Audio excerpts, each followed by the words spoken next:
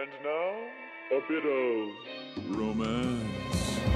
Two girls on a quest to find which rom-com is the best. P.S. I love rom-coms. Hello, and welcome to P.S. I Love Rom-Coms, the podcast about serenading your crush, kissing in the snow and slush, and competitive siblings that are a little mush.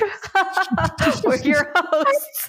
I'm Allie. And I'm Mia. P.S. I Love Rom-Coms is a rom-com review podcast where each week, Allie and I give ourselves the gift of getting to discuss rom-coms and debate the ever-pressing question, which rom-com is the best rom-com of all time? For the month of December, we are returning to the tradition we began last year by watching beloved holiday rom-coms. So finish up your Christmas window display, hop onto your sleigh, and say, hooray, because it's time to celebrate the holidays with P.S. I Love Rom-Coms. Ho, ho, ho! Ho, ho, ho. Oh my God. And now we like to start off each episode with a little segment called Which Rom-Com Hero or Heroine Are You Channeling?, where we equate the experiences we've had this week with the famous rom-com hero or heroine. And I can start us off. This week, I am channeling Bridget Jones for Bridget Jones's Diary, but in a more fun second act kind of way.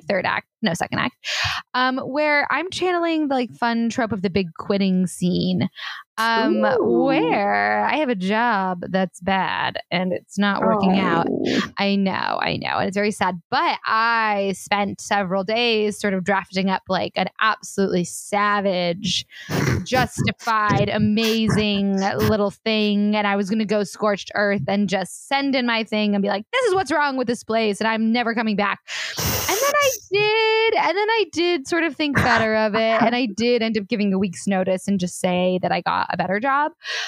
But I have it in my back pocket. I still might fire it after I leave. And I still sort of I still feel the empowerment of the big quitting speech because I did write the big quitting speech. I did fully intend on sending it. And then what happened was on my last shift where I was maybe never going to return, I did speak with some coworkers where we just shared the sentiment and it was sort of validated. And I was kind of like, oh, well, now that it's validated, I kind of don't have to say it to anyone else. But I do sounds really healthy. Thank you. Where it's kind of sometimes just writing it out. And then, or saying something out loud and then having somebody validate your feelings is so powerful. And although the dramatic quitting scene is definitely more cinematic and satisfying in a different way, there is something, satisfying about writing it all down, kind of in a To All the Boys I've Loved Before, writing out your love, writing out your intense feelings and getting them out. And then, reckoning with them that way. Yes, I think you're absolutely right. And I think that's sort of what happened. And then I still quit a lot sooner than I would at a normal, in my past. So I do feel the high of just being actually, I will not work somewhere that's a bad environment. And I'm an adult and I don't have to. And that feels really good. Yeah. Allie, who are you channeling? This week, I think I'm channeling the character of Susan Whitaker from the newer rom-com called Love Guaranteed. I've been really consuming these Netflix rom-coms, Mia. Oh, baby, they're delicious. And Susan Whitaker is played by our beloved Rachel Lee Cook. And oh my God.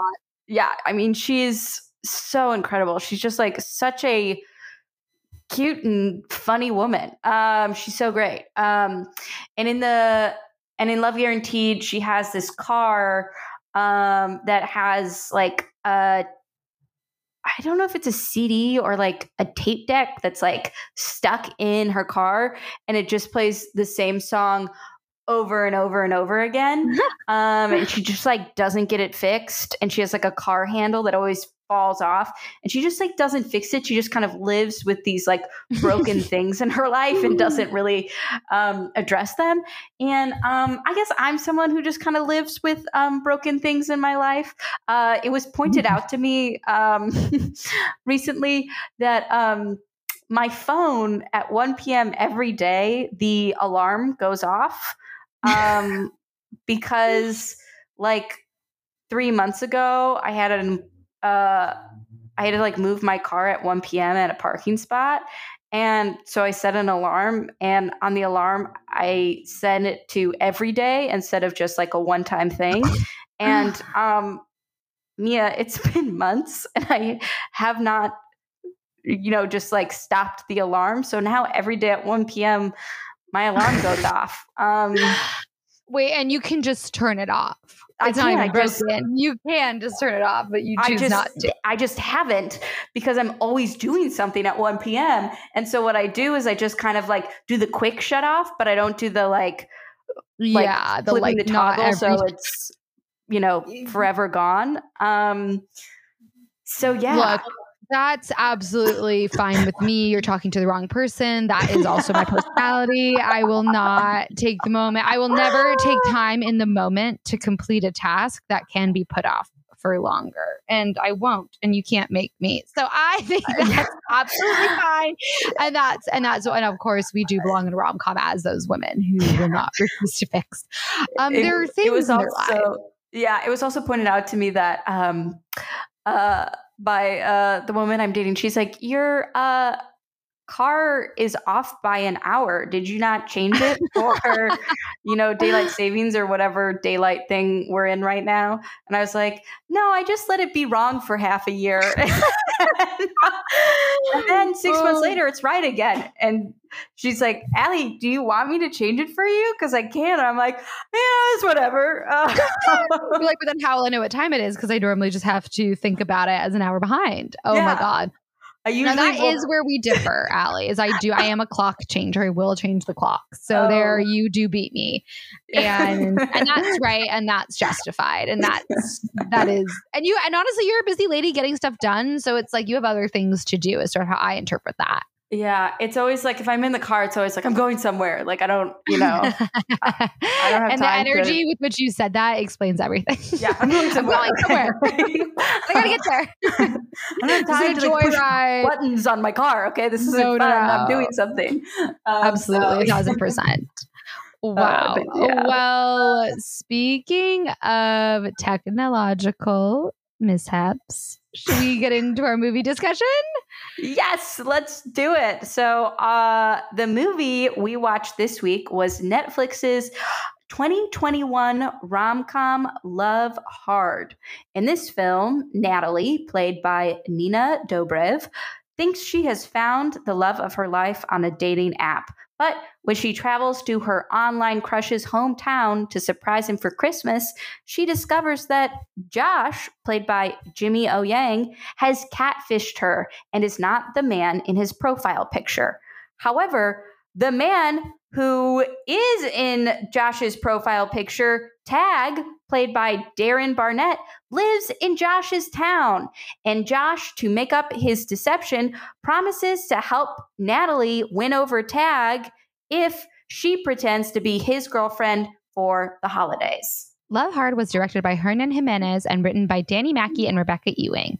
Fun fact, Jimmy O. Yang and Harry Shum Jr. both star in another romantic comedy together, Crazy Rich Asians. Incredible. Love it. And for those listeners who are like, oh, I don't remember seeing Harry Shum Jr. in Crazy Rich Asians. The character he got cast as, because I had to look this up because I was like, wait, I don't remember him in Crazy Rich Asians. He plays literally both, but I knew he was familiar, but I was like, wait, I don't remember what character he was. Yeah, he plays the character of Charlie Wu, and Crazy Rich Asians is based off a book series, and in the book series, his character has like a really, really big part in the second book, but like is introduced a little bit in the first book. Oh my God. Was he in the end sequence with Astrid? Yes, he is in the end sequence. And he was supposed to be in an earlier part of the movie as well. Like he was supposed to have a dance scene with her at the wedding, but it was cut out for time. But it was in the trailer, but it was cut out of the main movie. But yeah, he's in the end, the credit scene. Okay, this makes so much sense because I did not read the first book, Crazy Rich Asians, but I did read the subsequent 2 books. So I do know who Charlie Wu is. Yeah. And I really don't know how they're going to, if they do a sequel. I mean, they should do a sequel, but they are kind doing of a sequel. It's been They announced. are? Okay. Yeah. Well, they absolutely changed Astrid's storyline hugely, which I think is for the best. She stays in the shitty marriage like a lot longer in the books. So that will be interesting. Okay, good. I can't wait to see it. That makes sense. Everything makes sense in the world now. Thank you. Oh my God. Thank you for clearing that up, Allie. Cause I was like, I know I recognize Harry Shum Jr. Yeah. I cannot remember him. He's also in the Glee, movie.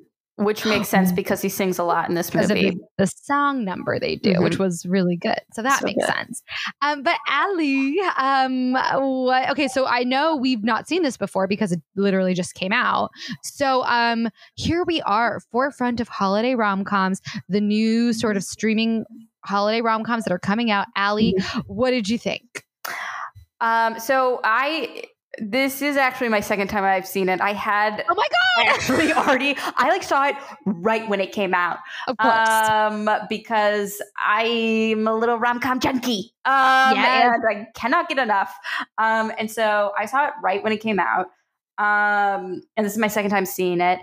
And you know what? It's because, when you're on Netflix and they have those little basically mini trailers when you hover, Yes. your like remote over a certain screen, it'll play. And when I saw the little trailer, I was like, oh God, like a catfishing story. Like I'm a survivor of online dating and app dating. And so like seeing this rom-com about someone who got catfished was like a little triggering as someone who has had kind of similar experiences with app dating.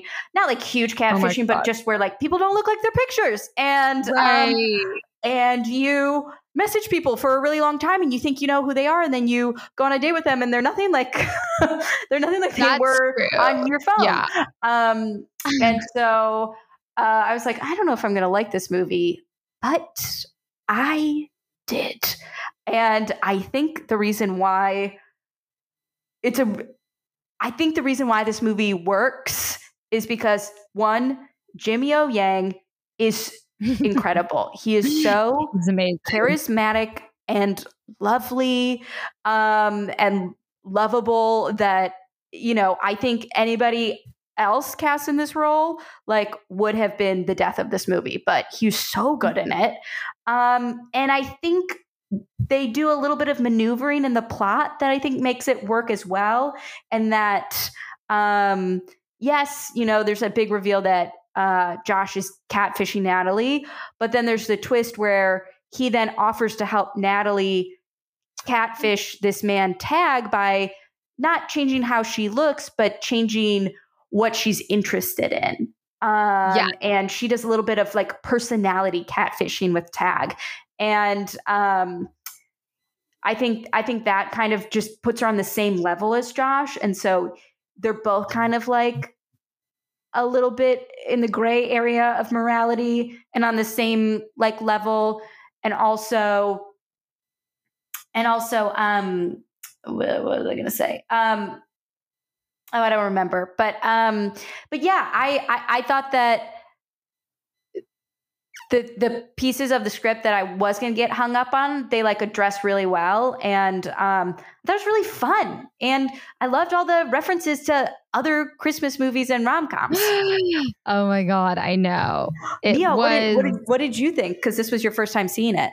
Yeah, this was my first time seeing it. I mean, I will say when it did come out, I did put on half an hour of it in the background and I wasn't really paying attention because I had the same vibe where I saw the trailer and I was like, oh, a catfishing rom-com? This is going to be dumb and bad. And honestly, that was my thought. And I was like, oh, that seems like a story I'm not interested in. So I watched like half an hour of it and I was like, yeah, this, and what the little I saw, I was being like, yeah, whatever. It seems tropey. It seems kind of broad. And then, when we were going to watch it, I was going to start it from there, but I was like, no, let me sit down and rewatch it from a different part. And I am so surprised and humbled and happy to tell you that I love this movie. I think it's such a cleverly written film. I think it is a wonderful modern holiday rom-com. I agree. Yeah. I think that the way they handle the sort of main problematic element of it is like, I think they do their best to try to even it out morally with the personality catfishing, and then with the secret expose, which I don't think they quite carry out in the way that they could have. But I do get that like they were intending on that. And also I'm like, this is the rom-com genre. So many of the conceits are terrifying in reality and exist just for the genre. It's like the house switching with the holiday. It's like, no, you don't know. Absolutely not. You're not letting a random man into your home when you're house swapping. No. Just like, it's like, yeah, catfishing in real life is terrifying and women can get abducted and it's not cute or fun. But we're in holiday rom-com land and no one's getting murdered, knock on wood. Everything's safe here. Like in this universe, it's a safe universe, the rom-com universe. We're constantly going, exactly. We're constantly going to small towns, which in real life kind of are terrifying and scary as well. And not here. No. Here, everybody knows each other. Everyone's kind for the most part. The problems are simple. So, and that's just kind of what we agreed to. So I think you got to agree to that. And if you're already watching rom-coms, you already do. So then it's fine. I was shocked at how lovely the writing is. I think it was an amazing amalgamation with different aspects from multiple rom-coms. There is the You've Got Mail element of it. There is the While You Were Sleeping element of it. You know, she's dragging the big Christmas tree. Like it was clearly a love letter, right? Yeah, when she's dragging the Christmas tree, just like Lucy While You Were Sleeping. It's clearly a love letter to rom-coms. I think part of what I found very impressive about it was the dialogue, and this is what I think is coming out a lot of these streaming rom-coms, is that the dialogue and the banter and the relationship between the characters feel very modernized. So their way that they would joke with each other, like Nina Dobrev's quips, I thought that those were all very relevant. I read a review that was judgmental and thought it was kind of chuggy that she was like dunking on Baby It's Cold Outside and the Die Hard thing being like Die Hard's a Christmas movie, being like, oh, those are rote point of views. And it's like, yeah, but we haven't seen them reflected yet in movies. No one's ever written them out before. Exactly in this way. And I agree, like early on when she was like, oh, like, and I will say, and this takes me to another point I do have, which is that, but I will say early on, the Baby It's Cold Outside thing, I was kind of like, yeah, I've seen that before. It's not like a new idea. But then where they took it, where they redo the song, I loved that. I was like, I'm so here for that. I thought it was really clever and funny. And like, honestly, it's, like, sure, it's not a new idea, but it is something we do need to reckon with. And, you know, Netflix streaming rom-coms are popular and it's important for lots of people to see that perspective.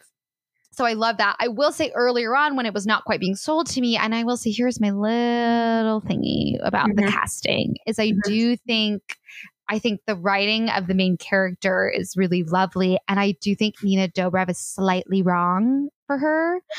And I think towards the end, it gets a lot better and she is fully selling it. But there is like something quite edgy about this character. And I think Nina Dobrev is so like ingenue pleasant that like her more edgy, cynical points of views, I felt did have a harder time. I had a harder time believing them in the beginning. But then by the end, I was on like Thoreau and stuff like that.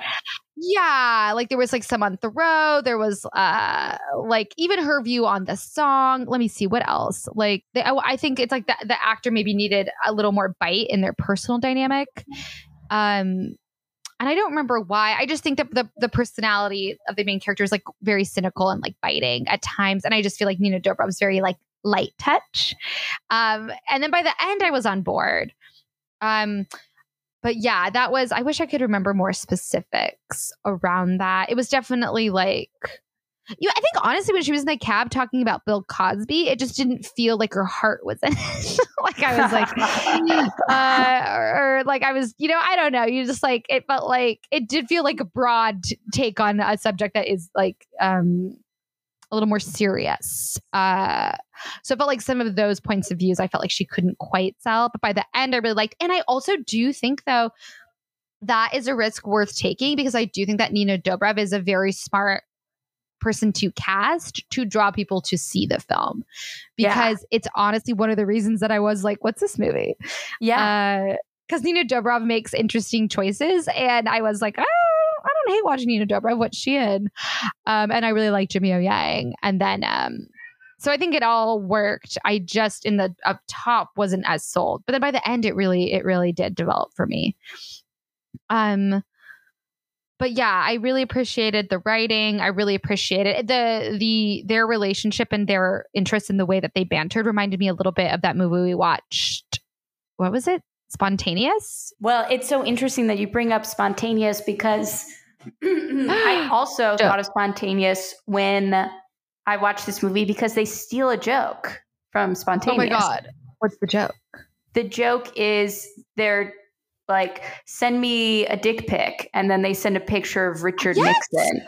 Oh my God, they do. That is the joke. That exact same joke is in the movie Spontaneous. Oh my God, are you kidding? That's so, I was like, God, that feels so familiar. That makes sense. Yeah, and that same level of like banter and interaction. Well, they're not the same writer, right? I want to make sure. Let's see. No, the Brian Duffield wrote. Brian Duffield. Okay, yeah, Spontaneous. That kind of like very. It's like rom-com writing. It's like very witty, very like smart, like edgy humor. That's very like pop culture heavy. Exactly. In a way that I eat up. Yum, yum, yum. I love it. Well, and Allie, I mean, okay, you've been on the apps as I've discussed. I am on the apps. The amount of the montages of her drinking wine and being on the apps, I found to be so like soothing and relatable and funny. And one of the first times I'm seeing that reflected back to me in a way that's very much my reality. Yeah. What was that like for you? Yeah, it was very, the profiles and like the different profile types were very, very good. There's like one where there's a guy who's like, it's at the beginning of the movie. The beginning of the movie opens with her it's like a bad dating montage, which I love in all movies. Yes. And she goes on a bunch of bad dates, where guys like ghost her, have secrets and stuff like that. And then she also, you see her swipe on the app as well, and she swipes through men. And the types that they chose to put in the movie are so funny because I do see these on apps where it's like the guy who's like, I'm a feminist and like I'm like all about women's empowerment, and it's like just in a way that is like insincere, and that they're using like women's empowerment as like a tool to get into like women's pants, which is like so gross. And she like is like, no. And she like the way that she can like see through that is very relatable. And it was very funny. Yeah. And even, and I think that's something that I really appreciate about these new streaming rom-coms is they're just really bringing the genre into what I feel is like the current cultural experience, which is lovely. Like we have all these like very funny old tropes of like running through an airport, which, as you know, in America, you can't do. It's like, you can't do that now. That doesn't happen. There's like so many tropes we've outgrown, or even like, so it's, I think being able to show these types of specifics in movies, I get so happy. It's like candy for me to watch the tropes that I love, but be reflected to with like modern specifics. I'm obsessed with it. Yeah. A trope that I think this movie does really well is the kind of like getting to know you montage, or the montage of the good times. Again, it's in a like atypical spot in the movie. Usually you see that kind of like in the midsection of the movie, but here it is at the beginning where she swipes on Josh's profile, but it's a picture of Tag, but she doesn't know it. And you see her, like the montage of the good times is them messaging, and you just see her walking around her house, like texting him. And there's like, VO, and you like in this montage hear them getting to know each other through this conversation. And then there's this really cool, almost like magical realism element of it where like Josh appears in her home while she's on the phone in her imagination. And so it's almost like they're like watching a movie and she's texting him, but then like the magical realism version of Josh is like sitting on the couch with her, like talking to her. And it's really cool. Yes. Oh my God. I loved that montage. And I was surprised because that is one of those things. It's like we spend so much time on screens now that it's like, how can you make that something interesting to watch? And that was such a creative way to make that interesting to watch. And it's so relatable. And it is speaking to this thing, Allie, like you were saying, where you get to know someone over the phone, over text or whatever, and you develop this personality for them. And then you meet them in person and they're nothing like it. And it is so shocking. Yeah. And it is so amazing to see this psychological experience we're all having be reflected in this way. And it's almost like, it's really close to the way you were saying it. It's really close to the movie Her in a way. Yeah. Where it's imagined what it would be like to fall in love with artificial intelligence. Yeah. Yeah. And something I'll say as well, just to like talk a little bit more about how I think this movie accurately like reflects the modern dating experience, especially with apps, is like, and this is the danger of apps. And I know a lot of people experience this, which is like you meet someone virtually and you build a certain personality for them. And then if you spend too much time getting to know them online and not enough time actually like meeting them and getting to know them in person, or like before you like meet them, there can be this like disappointment when the person that you've built up in your mind isn't like the actual person when you meet them in real life.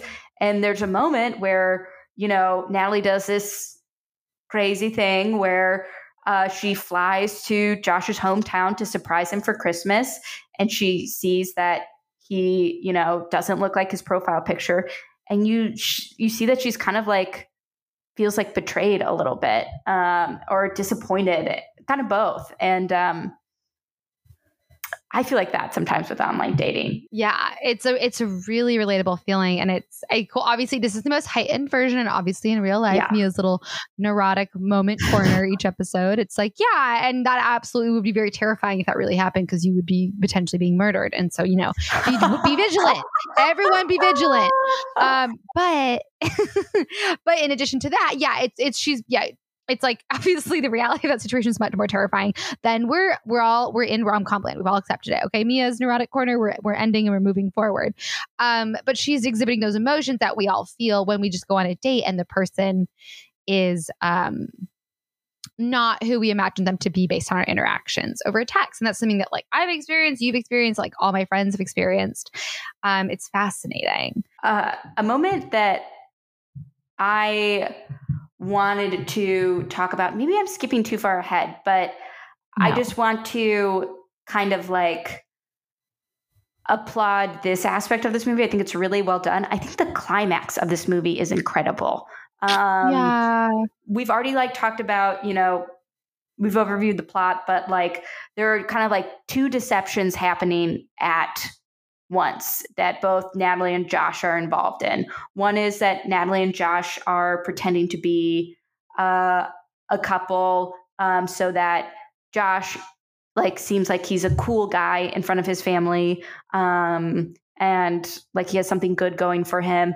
And the other one is that Natalie is pretending to be kind of like an outdoorsy, rugged woman who eats meat while she's dating this guy, Tag, who used to be friends with Josh. And the climax of the movie is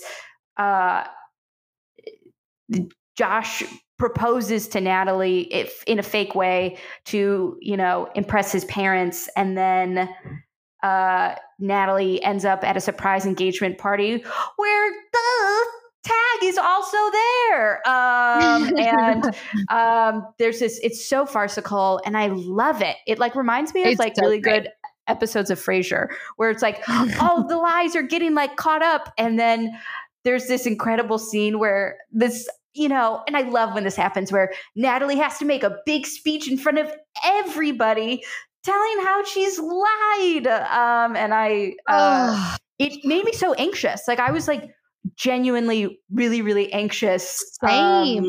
Because they have like his family involved and it's like, and again, it's like this very realness of where it's like all of a sudden Tag's family is involved and he never introduces his girlfriends to his family and he thinks she's his girlfriend and this other family thinks she's engaged to their son and their stakes are very high because there's good people and you're going to hurt their feelings. And it's really compelling, not to mention an absolute rom-com mashup for the senses. Like what it is like every single, you've got like the secret expose, you've got like pretending to be engaged, you've got like the Cyrano de Bergerac thing where Josh is helping her fake it to tag. Like you've got what I would say, and obviously like there's movies where trope city can be annoying and it can be rote, and this, because I feel this is a love letter and it's done very thoughtfully and almost with like self-aware joy. I love how intensely these are all stacked up against each other in this scene. Yeah, and I do too, and it feels so, it like works. And also, just to circle back, something that you've mentioned twice, this movie does feel like, it feels like a love letter to like, holiday rom-coms. And I'd say, holiday rom-coms. Like we have the kind of like homage to, like you said, While You Were Sleeping. While You Were Sleeping. Thank you. I was about to say Sleeping in Seattle. And that's not even the title of Sleepless in Seattle. Like While You Were Sleeping, with her like carrying the tree up. And then you have obviously her grand gesture, which is, as someone who loves, as you know me, rom-coms and loves Love Actually, there's the really, really incredible grand gesture that Natalie does for Josh, where she reenacts that infamous scene in Love Actually where the guy has the signs that he like shows to Keira Knightley. And the writing is so good because like early on in the first act, there's like this mention of like Mormons who like come and like, are trying to give them the family Book of Mormons a lot. And they're like, no, we're tired of those Mormons trying to convert us. And the play is, the line that is in Love Actually is, say that there are carol singers. And the really funny like twist and rewrite in Love Hard is, say that there are Mormons like knocking on the door. And it's just like that kind of attention to detail. Just, for us rom-com heads out there, Mia and I, it is just so, we appreciate it. I am over the moon about you. that. Thank you so much. That was some of the most clever, thoughtful, and again, I know what you're saying, Mia is blah, blah, blah. No, in rom-coms, this is like high level structural integrity and attention to detail. And to plant that joke, that Mormon joke in the beginning, that feels like a standalone joke because that stepmom sells it very funny. She has a whole bit where she's like, every year, he's like, it's the Mormons. And you're just like, oh, what a quirky little specific. And then to have them watch Love Actually, and there's a little moment in that scene where the stepmom says it's her favorite scene. And so of course you're like, oh, I wonder if that's going to come back. And then to have it come back and tell them it's the Mormons. And not to mention that the name of the flipping movie is Love Hard, a combination of Love Actually and Die Hard, their two favorite holiday rom-coms. The thought that went into this, you guys, this is high level rom-com structure. Yeah. And it is, I'm delighted. I'm just delighted. I'm delighted. And I love that scene so much, Allie. And I'm so glad you brought that up. I love it so much. I'm so impressed by it. Yeah. I read a really funny tweet that said, what was the other name for the movie going to be? Die Actually? That's a good sequel. That's a great sequel name. Oh, I thought that was so funny. That's really funny. And again, that's a scene that Love Actually scene is when there's just like a lovely cultural self-awareness happening. Yeah. Where they like acknowledging all this stuff that has sort of faded out. And again, it's almost a reference to how rom-coms, of days past are the specifics and the point of views have faded out in certain aspects. So the fact that they are revamping Baby It's Cold Outside, the fact that they are redoing that scene, which has sort of famously been villainized now as like that storyline in Love Actually is like considered very creepy and gross. And what he does there with time, it's weird. Of course, we all know I still love it, and it still is for me. But that's because I did watch it in 2001, so it's just different, or whenever it came out. But so then to have them revamp it in this way, that is so clever and lovely. I'm thrilled. I'm smitten by this film. I'm impressed. I'm smitten. I feel taken care of. I feel seen, and I'm so grateful that these streaming platforms are investing money into this genre. Yes. That is often overlooked, often overwritten. And if you give it a chance, people will blow your freaking mind. Another thing I want to talk about how I think this movie does a really good job is I thought this soundtrack, oh my gosh, sorry, I'm having so many thoughts at once. Yes. Okay, I'm going to talk about the soundtrack, but I'm going to do one more. Did you feel like her allergic reaction was like a nod to Hitch? Oh my God. Yes. The date. Oh my God. She's trying to be cute. This is her. Okay. Honestly, no, I did not think it, but you are correct, Allie. This is rom-com reference heaven, and you are 1,000% correct, Allie. Okay, good. Because I was like, I feel like this is like a nod to Hitch because like the exact same thing happened. But circling back to my other point, which is this movie soundtrack is so good. Has such a sense of humor. I didn't catch it the first time I watched it, but the second time I watched this movie, I've already watched it 2 times and it's been out for like a month. I'm gonna watch it again. I fucking love it. I'm gonna watch it again. So like this movie has one of my favorite tropes, competitive siblings. When Josh's brother Owen, comes back for Christmas, he's, cute. Like Josh is like, Owen's the golden child. Everybody loves Owen. My dad loves Owen more than he loves me. The song that plays under Owen's entrance is Macho Man.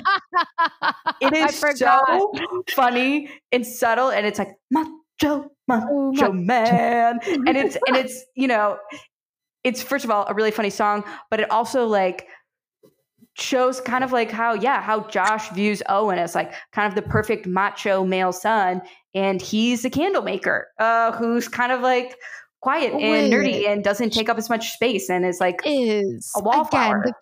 The fact that his specific quirky hobby / job is a candle maker. I mean, they are taking these things to the limit. Like is the most quirky, like non-masculine, and not to say that shouldn't be. It's just saying that he's right. They are marketed towards women. It's like that is the best possible specific they could have broken out. I agree. I love it. I love this movie. And I also I teared up a little bit when he made that candle for his dad that smelled like his grandpa for his dad. I mean, you guys, it was so sweet that he made the candle smell like the grandpa. Like that is the most beautiful. Like I have chills. Like it was such so thoughtful. A way to make the quirky hobbies so beautiful and important. And they had this misunderstanding, right? Where he was like, oh, I can't leave the store because my dad will be mad. And the dad's like, oh, I want you to leave the store and I actually love your business. This is very I love that you brought grandpa back.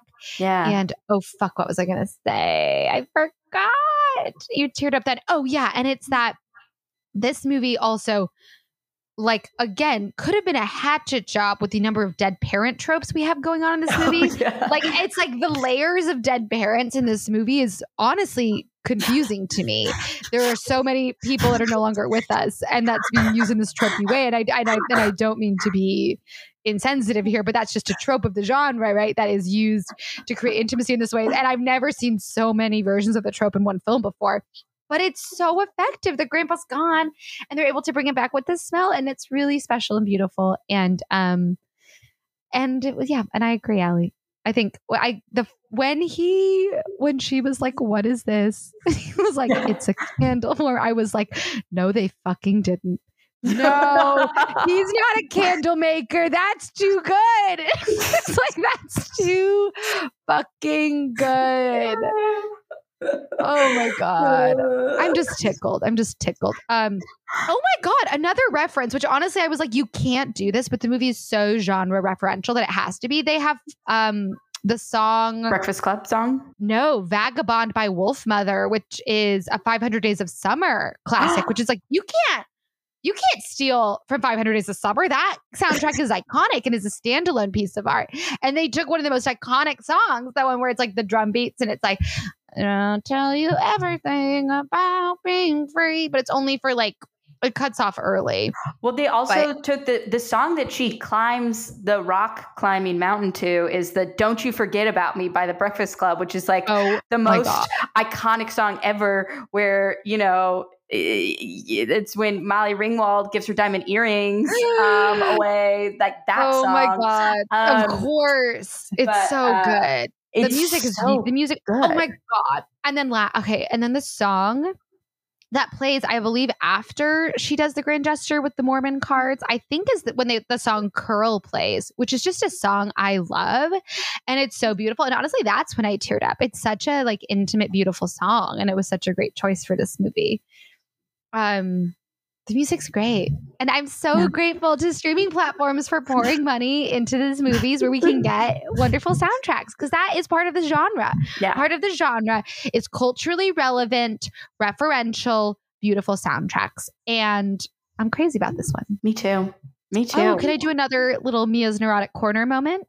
Yes, do a Mia's Neurotic Corner moment. Great. Mia's Neurotic Corner moment. There is one where she's in the bathtub and drinking wine, which I love how much she's drinking wine. I've never felt more seen in my entire life. Yes, that's yeah, I'm with you. I'm with you. When she's in the bath and she immediately takes her hands out of the water and picks up her cell phone to type. It's like, no, don't touch it. I mean, maybe it's waterproof. I just, there are waterproof iPhones. I talked to some people from Apple about this, but I've never seen them advertised. I don't feel like that technology. I feel like they would be, you know, pumping that out more if that was, honestly, that stressed me out. So just a little towel wipe in between. That's it. Mia's Neurotic moment, corner, done. And, another thought I had was and this is, Ali, how do you feel about this? I feel like they could have talked less about the kiwi allergy before. Oh yeah, that was like really heavily set up, you mean? Yeah, and I'm of two minds about it, because the first time when I was barely watching it, I did miss it. I only heard one of the times they said it. So I was like, maybe that's designed for someone like me, where they're like, people aren't going to be paying attention in the beginning. So we got to say it a few times. But here's what I think. I just think kiwi's too specific that it's like, what? Okay, this is annoying. Obviously, she's going to have a reaction. But if you had just made her like an anal retentive person with a nut allergy, and I hate to say this, I'm not saying that to people out there with nut allergies. I know it's hates people with nut allergies. She thinks their allergies are so annoying. I'm just annoyed with you, and I don't believe you. No, I have friends with nut allergies. I know it's like very life-threatening and it is scary, but I will say like that sort of fits in.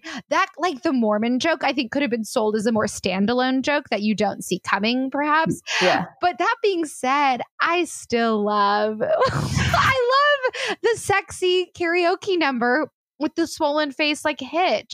I read in a review that they thought it was too mean. And I'm like, maybe, but I do think it's such a funny circumstance. I don't think it's mean. I think it's like physical humor, and like I don't know. I always think it's fun when like ladies get to do kind of like jokes where they get to be gross and ugly and stuff. Yes, honestly, yes, Ali. And I think that's part of what I love about it, especially when she's just like absolutely being her sexiest and then just is having the most. And just utterly failing, because as women, that happens all the time, where it's like, oh my gosh, I'm being so sexy right now. And then you look in the mirror and you're like, I had a big old piece of lettuce in my teeth. Yes.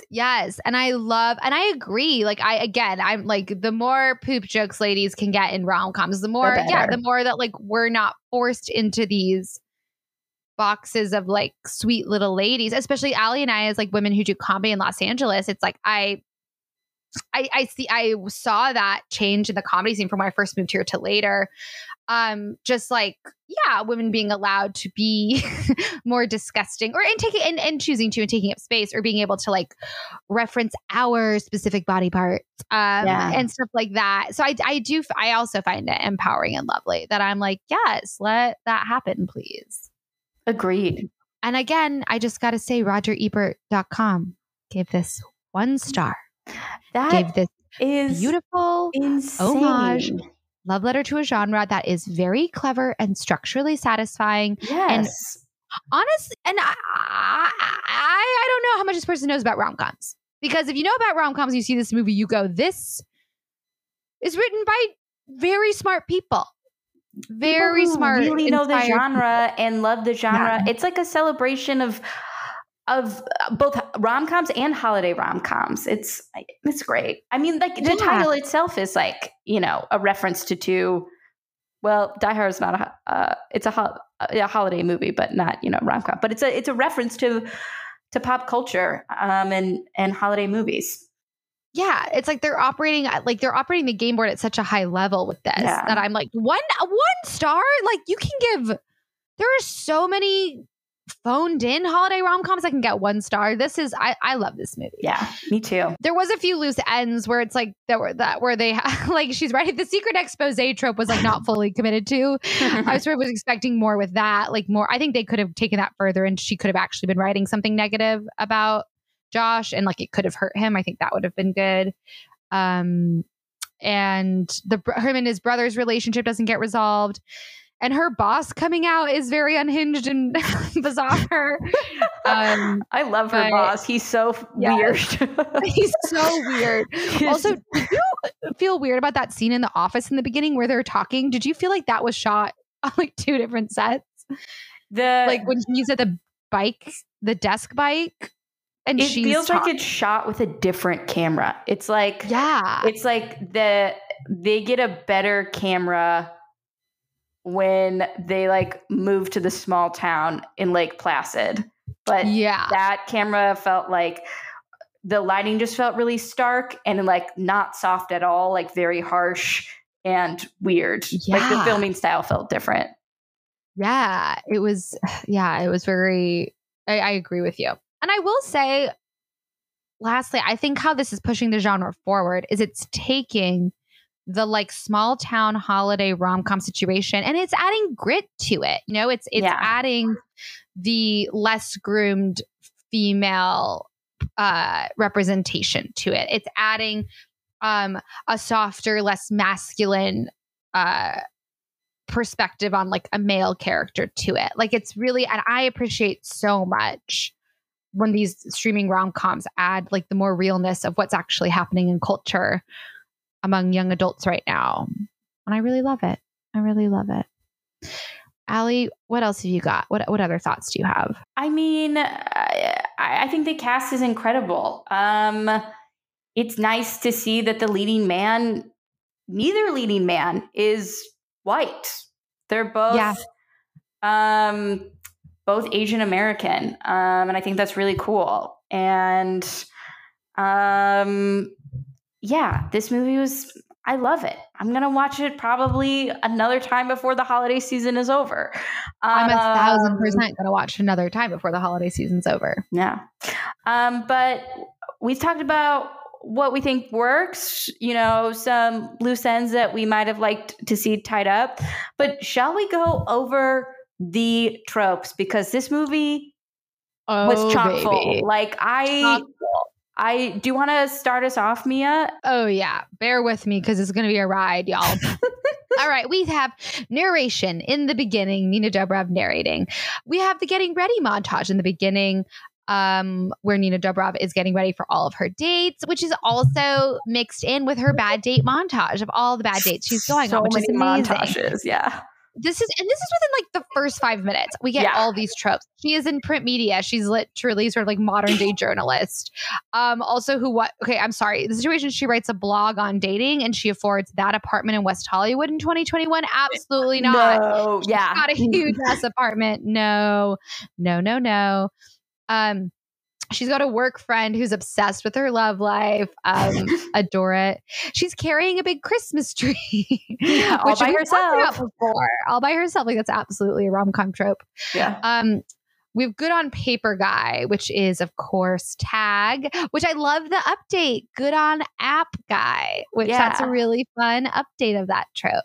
Skinny girl eats a lot. You know, what can I say about this? You know, and they say that she sort of was larger when she was younger. Sure, maybe whatever, but she's still Nina Dobrev is very, very tiny. Thin. And she's like, I eat Ben and Jerry's. And I was like, you don't. You absolutely don't. And that's sort of, and that's again, but I don't know how we deal with that in long term in the genre, but you don't. She also like her Oh, please. friend calls her an LA6 at one point, and I was like, Oh, don't do my that. God. Don't you dare do call her that. an LA6. That is so wrong. Nina Dobrev is like one of the most like conventionally attractive people. It's like very Yeah. no. Oh yeah, that's another one. Oh my God, pretending that a beautiful actress is like not hot. That's like, oh, Allie, we just accidentally stumbled into that one. Yeah. I already mentioned this, but this movie is Dead Parent City. I'm sorry. So her mom is dead, or her dad's dead, Mhm. and then his mom is out of the picture. I missed what happened to Josh's mom. Yeah, Josh has a stepmom. I didn't hear what happened to her though. I don't remember. Yeah, shame. And then Josh's grandpa's dead, which also fills part of the dead parent trope. Yeah. Because of how they use it. The walk down scene, but with Josh, where they're playing slow-mo. Yeah, it's like it's like a slow-mo reveal down the staircase. It's a slow-mo reveal up the staircase. Yeah. So I think I just died in your arms tonight, and it's Josh. It's so funny. It's so funny. We're in a little perfect town where we're running into everybody we know. I do feel that karaoke is a rom-com trope. I just feel like, it's in My Best Friend's Wedding. It's in Just Friends that happens during Christmas. Yeah, it happens in Isn't it Romantic? it happens in yes. What is that? What is that one? Oh gosh. It's the proposal. The proposal. It also happens in Happiest Season at the bar. Oh my God, you're right. So much karaoke. So much karaoke. So much karaoke. I have Tending to a Crush's Wound, but I forget what happened. It's her allergy. Yes, it's her allergy. Which I also thought was it was very high stakes. She needed her EpiPen. I liked it. We gotta pretend to date / help you get someone else trope. We see this in one of my favorites, Drive Me Crazy. And then we've got and then it's kind of in 10 Things I Hate About You. We've got a horny elderly person. Yes. We got a horny grandma, love her. Who swears to, she's like a crazy grandma. Great, crazy, crass grandma. Yeah. We've got the perfect sibling, macho man. I love that. I like where they take it. Quirky hobby / profession, and that he is a candle maker, which again, hats off to you for finding the most specific representation of that trope. We got a secret expose. She's writing a secret expose around him. Again, I would have liked to see a little more 27 Dresses level repercussions on that, but I will take it because there was a lot entered in to the trope, situation. So I get they can't all be played out. We've got the big speech, which you mentioned. She gives the big speech at the party. Mm-hmm. We've got the grand gesture, which we talked about, which is the cardboard cutouts. I wrote the big reveal. I don't know what that is. Oh, it's a bet. Oh, you were paid to date me. Yeah. Oh, yeah. That's okay. Yeah. Sort of the big moment of the ruse is exposed. That's what I had. Allie, what do you have? Excellent job, Mia. Did you say best friend obsessed with her love life? I did. Oh, I'm so her sorry. boss is kind of obsessed with her love life too, but it's like, yes. I have a makeover, but it's like a make down where she instead of wearing her cute clothes, wears overalls and like plaid and stuff. I don't know why I wrote this, but I wrote you're secretly high for something. I feel like that happens in a lot of rom-coms, in the one in sleeping together or sleeping with other people. They show up to a party high and then what is it? That Nancy Meyers one. It's complicated. They go to a party high secretly, and in this, she gets high before she goes bobsledding, which is funny.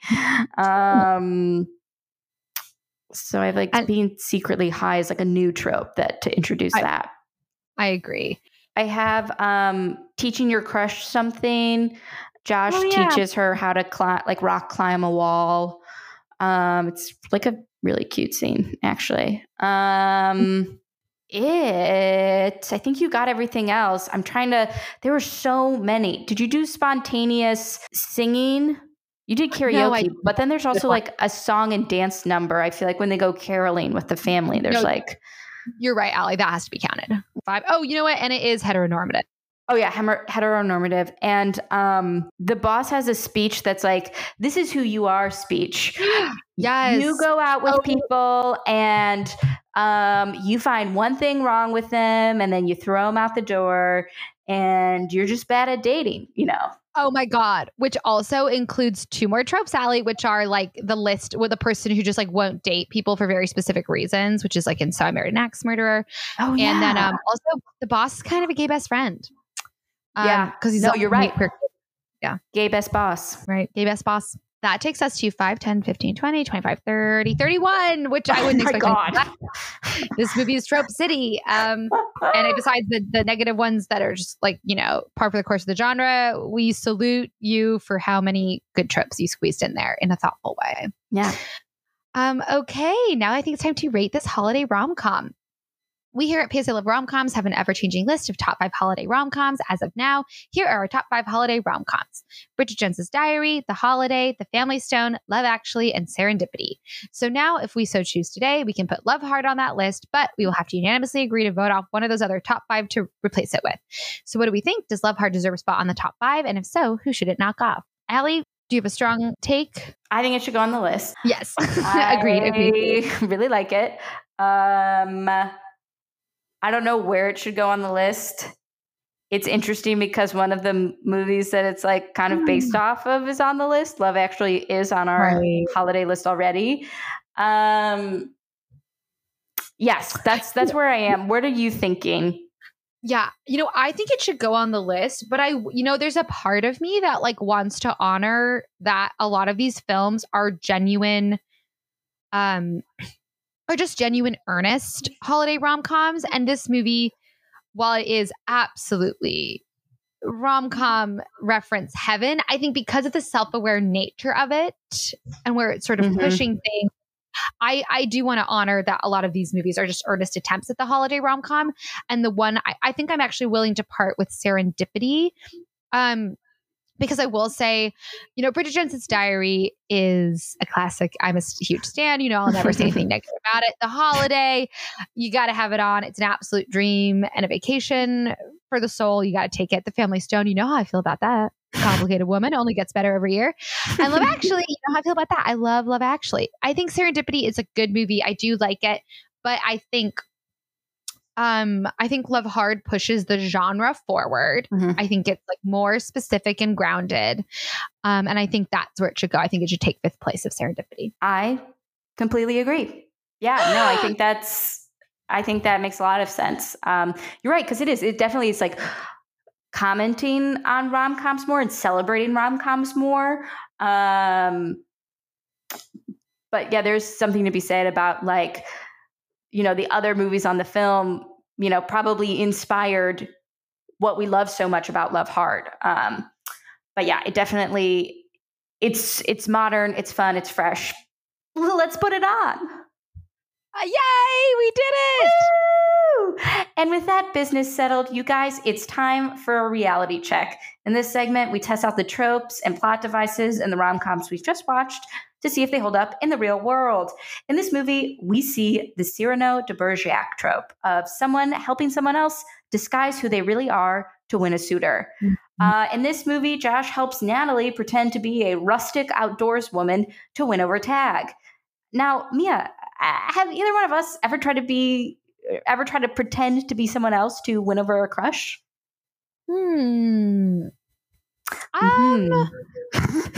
Nothing. I have like a few, but nothing's coming to mind right away. Have you? Yeah, I definitely have all the time. I think my biggest one was when I was in high school. I had a really big crush on this guy in the theater department, who his name was Nick, and he wore crew necks and did improv. Like crew neck sweatshirts and did improv. And so I started buying a lot of crew neck sweatshirts, and then I joined the improv team. And then it turned out that I did genuinely enjoy both.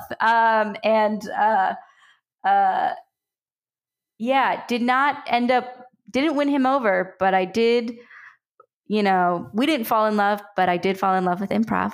And I'm still doing it today.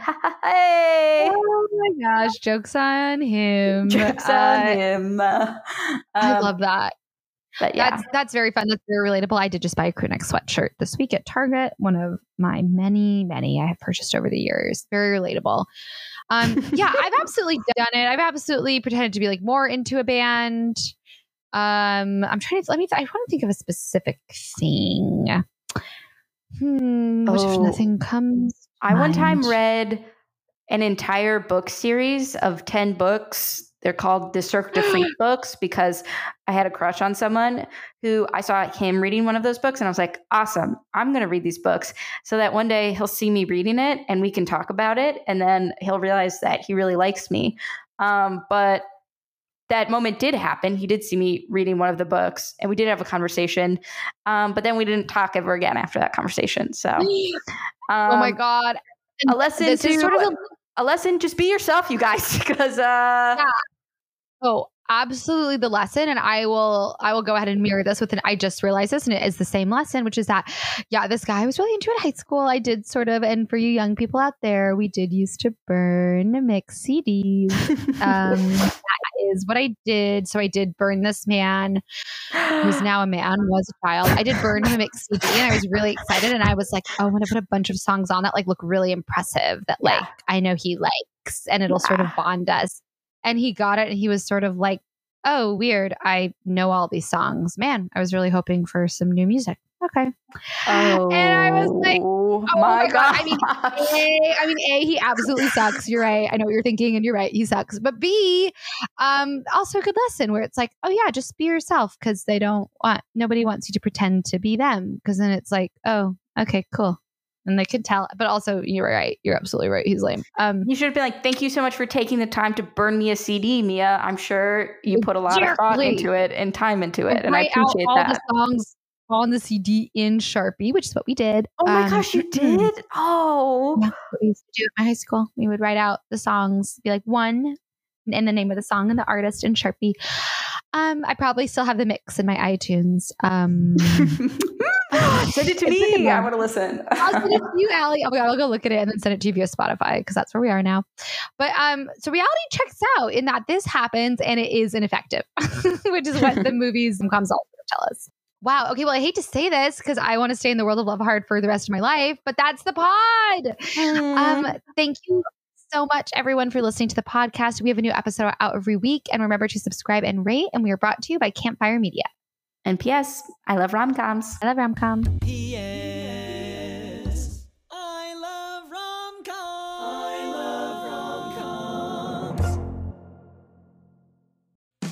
I'm Brian Husky. I'm bald. And I'm Charlie Sanders, and I'm also bald. And we host Bald Talk on the Campfire Media Network. Bald Talk is the podcast where two bald comedians talk to anyone bald about being bald. But this show isn't just for baldies, Brian. Heroes will love it too. Bald Talk gets into vulnerability, vanity, insecurity, and self-acceptance, reminding us that we all have our respective bald spots. Not that bald spots are a bad thing. No way. I mean, my entire head is one big bald spot. It is one huge, beautiful bald spot, Charlie. Get Bald Talk on Apple Podcasts or wherever you get your podcasts. I mean, I have like a little bit of hair, but not like you. Like, you're really bald. I'm truly bald. Great. I mean, it's I'm great. balder than you. You are balder than me. Only on Bald Talk. Campfire.